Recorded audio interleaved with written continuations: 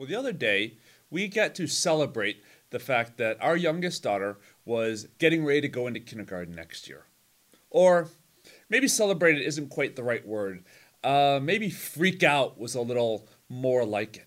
Because there's many different unknowns, especially given her situation, scenario, and all that. It's all like, how in the world is this going to work out? We've already gone through it twice with our other two kids, but still, every child is different. You learn that when you parent. How is this one going to work out for this child that we love and care for?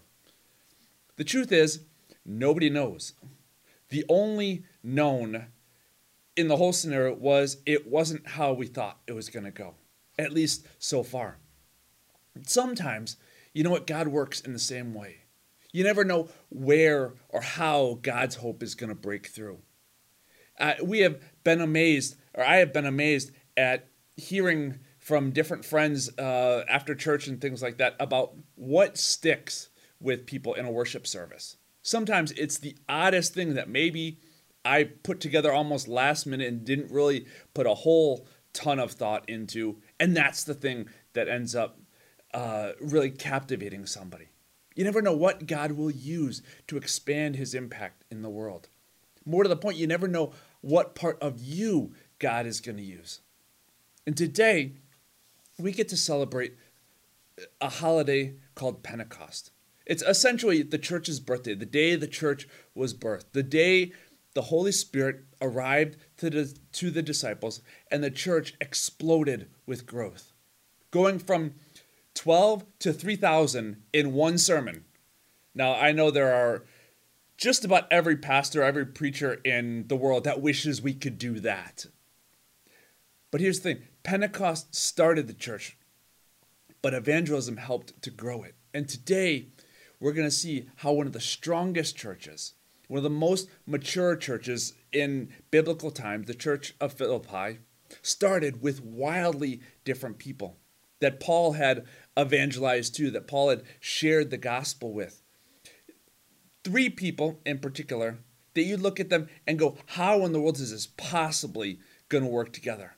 I mean, imagine The Devil Wears Prada, the girl from The Exorcist, and Larry the Cable Guy all coming together. And you put them in one room and you're like, what could possibly go awry putting these 3 together?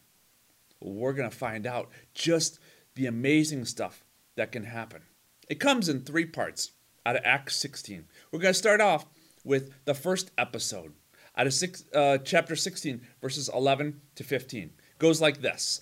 We, Paul and his teammates, set sail from Troas and took a straight course to Samothrace, the following day to Neapolis, and from there to Philippi, which is a leading city in the district of Macedonia and a Roman colony. We remained there for some days. On the Sabbath day, we went outside the gate by the river, where we supposed there was a place of prayer, and we sat down and spoke to the women who had gathered there.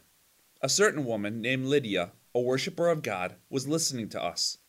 She was from the city of Thyatira and a dealer in purple cloth. The Lord opened her heart to listen eagerly to what was said by Paul.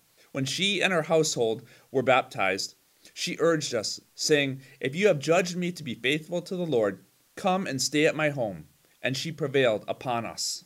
Now, I just want to note a couple of tidbits out of Lydia's story to help show her being kind of the caricature character that we have here. Now, she's living in the city of Philippi, which is, Paul says, is a major city. She's also originally from a city called Thyatira, which is an equivalent major city out in Asia. So imagine an American equivalent would be like having a house in LA and in New York City. You need some major buku dollars to be able to pull that off. But she is, to fit the bill, a dealer in expensive cloths. Purple was an expensive dye to create, and that's why it's often saved, the color purple or clothing of purple is saved for royalty because they were honestly the only ones who could afford it. That's her business. Think she's the CEO of Prada or of Coach or any of those other super duper high-end luxury companies. So, on top of it, we'll throw in she's got a house in Paris, too, on top of all of it. And as you read this story, and really any story, particularly anywhere in the Bible, keep a Bible dictionary handy, because these facts paint a picture of Lydia, that she is a woman who's done very, very well for herself, especially in a society that doesn't value women much at all. Also, she is, we know, a Jewish convert, or a God-fearer, as Luke writes in this part. She has rejected the idea of paganism. She rejects the idea of polytheism, which is the idea of many different gods, which was kind of rampant at that time. But she hasn't yet accepted Christ when this episode starts. And for all the metropolis, the major cityness that there is here, we know there's not a whole lot of Christian or Jewish influence going on. Paul and Silas and Timothy and Luke, who's the one writing this, they're all looking for a place to worship as they come into town. That's usually how they would meet, how they would teach people. They'd find a place of worship and expound on what people were reading about in the Jewish scriptures, how that pointed to Jesus and his resurrection and the life we can have in him. And instead of finding a synagogue or a formal place of worship, they basically stumble across this woman's Bible study. And Paul drops in on this CEO. Imagine his approach. I infer that he appeals to her intellect. She's a smart woman, so he goes there and he starts filling in the gaps that she has of her understanding of God's work. In a divinely timed way, the Holy Spirit opens her heart to hear Paul's words. And Lydia, this CEO woman, becomes a believer. So you see in verse 15, when she and her household were baptized, she urged us, saying, "If you have judged me to be faithful to the Lord, come and stay at my home." Then she prevailed upon us. It's another evidence that Paul has been appealing to her logic and her intellect. And we have officially the first convert in Europe, in the Philippian church, what would eventually grow to be one of the most mature churches in the biblical story, now is one member strong. So now that Paul has Lydia, Paul's going to go to the complete opposite end of the spectrum for number 2. The story continues in Acts 16. This is verses 16 to 24 with our second episode. It goes like this. One day, when we were going to the place of prayer, we met a slave girl who had the spirit of divination and brought her owners a great deal of money by fortune-telling. While she followed Paul and us, she would cry out, "These men are slaves of the Most High God, who proclaim to you a way of salvation." She kept doing this for many days. But Paul, very much annoyed, turned and said to the spirit, "I order you in the name of Jesus Christ to come out of her." And it came out that very hour. But when her owners saw that their hope of making money was gone, they seized Paul and Silas and dragged them into the marketplace before the authorities. When they had brought them before the magistrates, they said, "These men are disturbing our city. They are Jews and are advocating customs that are not lawful for us as Romans to adopt or observe." The crowd joined in attacking them, and the magistrates had them stripped of their clothing and ordered them to be beaten with rods. After they had given them a severe flogging, they threw them into prison and ordered the jailer to keep them securely. Following these directions, he put them in the innermost cell and fastened their feet in the stocks. So again, we have a complete contrast in this episode to Lydia's story.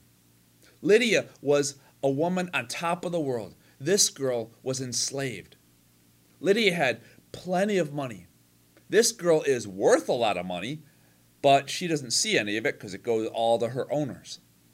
Lydia was in full control of all her capacities. This girl is out of control. Lydia was a CEO. This girl was a freak show. And Paul meets Lydia in an organized setting. And this girl is following them around, screaming, ultimately testing out Paul's patience and pushing it to the limit. So how does Paul approach her? Well, what he did with Lydia, approaching her from the intellect and from logic, was not going to work with a woman like this girl. He doesn't use reason. He doesn't invite her to a Bible study. He doesn't say, as Matt Chandler says, I'm doing a seminar on crazy. You should come because you got some crazy going on. Rather, he goes after her spirit. We see it in verse 18. Paul, very much annoyed, turned and said to the spirit, I order you in the name of Jesus Christ to come out of her. And it came out that very hour. And instantly, she's freed. And the Philippian church is starting to grow. Now it's doubled in size. It's up to 2 people. But Paul and his gang are in for a world of hurt. Because this possessed girl, this freak show episode, can't make any money for her masters anymore.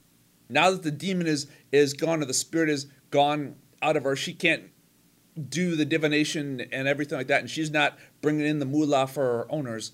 So their owner, or her owners, end up taking Paul and his gang before the officials, claiming they're teaching anti-Roman customs. Philippi was a very Roman metropolis, so a lot of their customs and their culture is sort of built into the city. And they're beaten and thrown into the inner prison. Not only is it an area that is inescapable, I mean, it's been said that not even light would make it out of this, but they're put into the stocks. And when we think of somebody being put in the stocks or the stockade, it isn't, we often think of like the Revolutionary War era stocks, where it's really all about public shame. When you have somebody whose arms and their heads are kind of locked out in public and they're getting ridiculed and all that sort of stuff. This is like stress position kind of stocks. Like, put your feet out into the splits, lock them up there, and the jailers be like, all right, see you next week. I mean, this was painful, torturous kind of stuff. And it's here, in this situation, after being beaten, now being tortured in the innermost jail cell, that Paul meets his third target. And the church of Philippi is going to grow triple. This third episode, as the story continues in Acts 16, verses 25 to 40. Goes like this. About midnight, Paul and Silas were praying and singing hymns to God, and the prisoners were listening to them. Suddenly there was an earthquake, so violent that the foundations of the prison were shaken, and immediately all the doors were opened and everybody's chains were unfastened. When the jailer woke up and saw the prison doors wide open, he drew his sword and was about to kill himself, since he supposed that the prisoners had escaped. But Paul shouted with a loud voice, "Do not harm yourself, for we are all here." The jailer called for lights, and rushing in, he fell down trembling before Paul and Silas. Then he brought them outside and said, "Sirs, what must I do to be saved?" They answered, "Believe on the Lord Jesus, and you will be saved, you and your household." They spoke the word of the Lord to him and all who were in his house. At the same hour of the night he took them and washed their wounds. Then he and his entire family were baptized without delay. He brought them into the house and set food before them, and he and his entire household rejoiced that they had become a believer in God. When morning came, the magistrates sent the police, saying, "Let those men go." And the jailer reported the message to Paul, saying, "The magistrates sent word to let you go. Therefore come out now and go in peace." But Paul replied, "They have beaten us in public, uncondemned, men who are Roman citizens, and have thrown us into prison, and now they are going to discharge us in secret? Certainly not. Let them come and take us out themselves." The police reported these words to the magistrates, and they were afraid when they heard that they were Roman citizens. So they came and apologized to them, and he took them out and asked them to leave the city. After leaving the prison, they went to Lydia's home, and when they had seen and encouraged the brothers and sisters there, they departed. Now, just a little bit of a side note here as we look at this particular episode. Paul has got to be the most frustrating guy for non-Christians to meet. I mean, he is, in between these two episodes now, he's been beaten. He's in a dark dungeon, locked in a stress position, and he's singing praise tunes. To live is Christ, I win. To die is gain, I win. Whatever happens, if you're going to let me go, hey, awesome, I get to share the gospel. I get to share the hope that comes through Jesus. If you kill me, all right, fine, I get to go be with Jesus. I win either way. Nothing can break this guy. And we see that spirit in this third episode. As they're singing praise tunes, they're singing Jeremy Camp or something like that. The jailer's watching over them.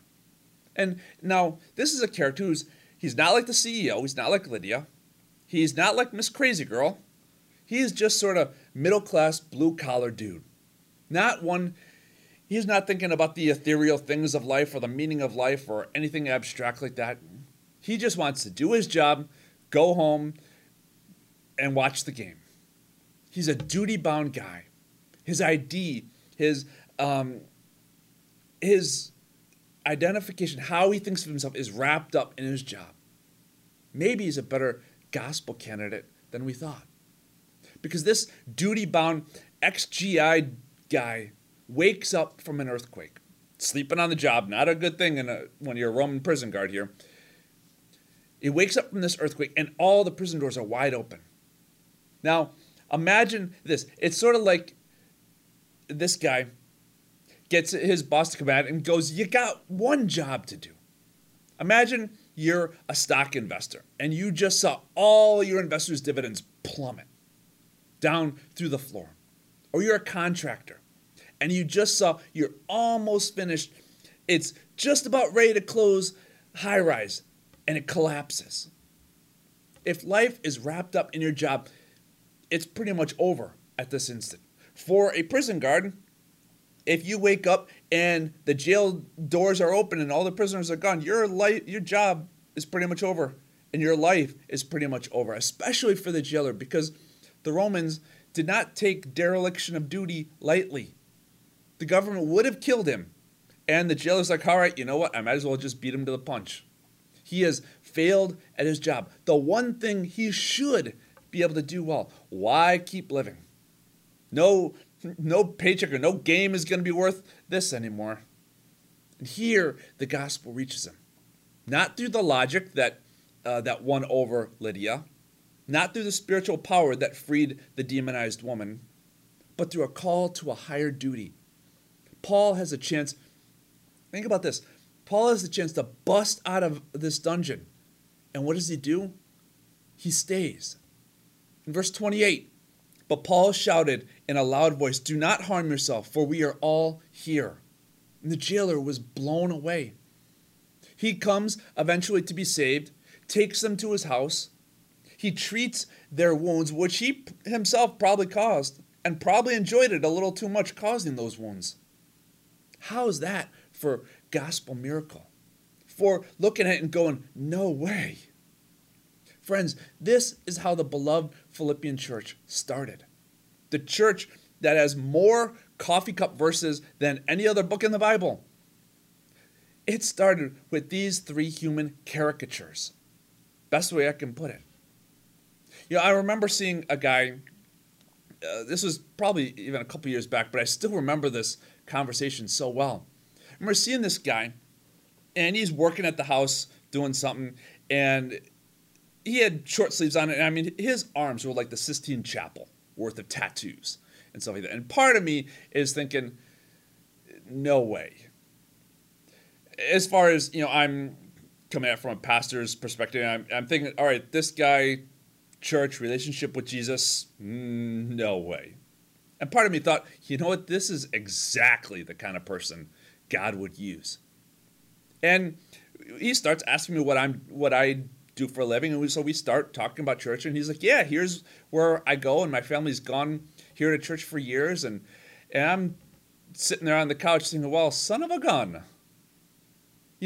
Some of my best friends from back in Chicago, there are a bunch of guys that you'd never think they'd even entertain the idea of listening to the gospel. I mean, imagine half a dozen big guys. I mean,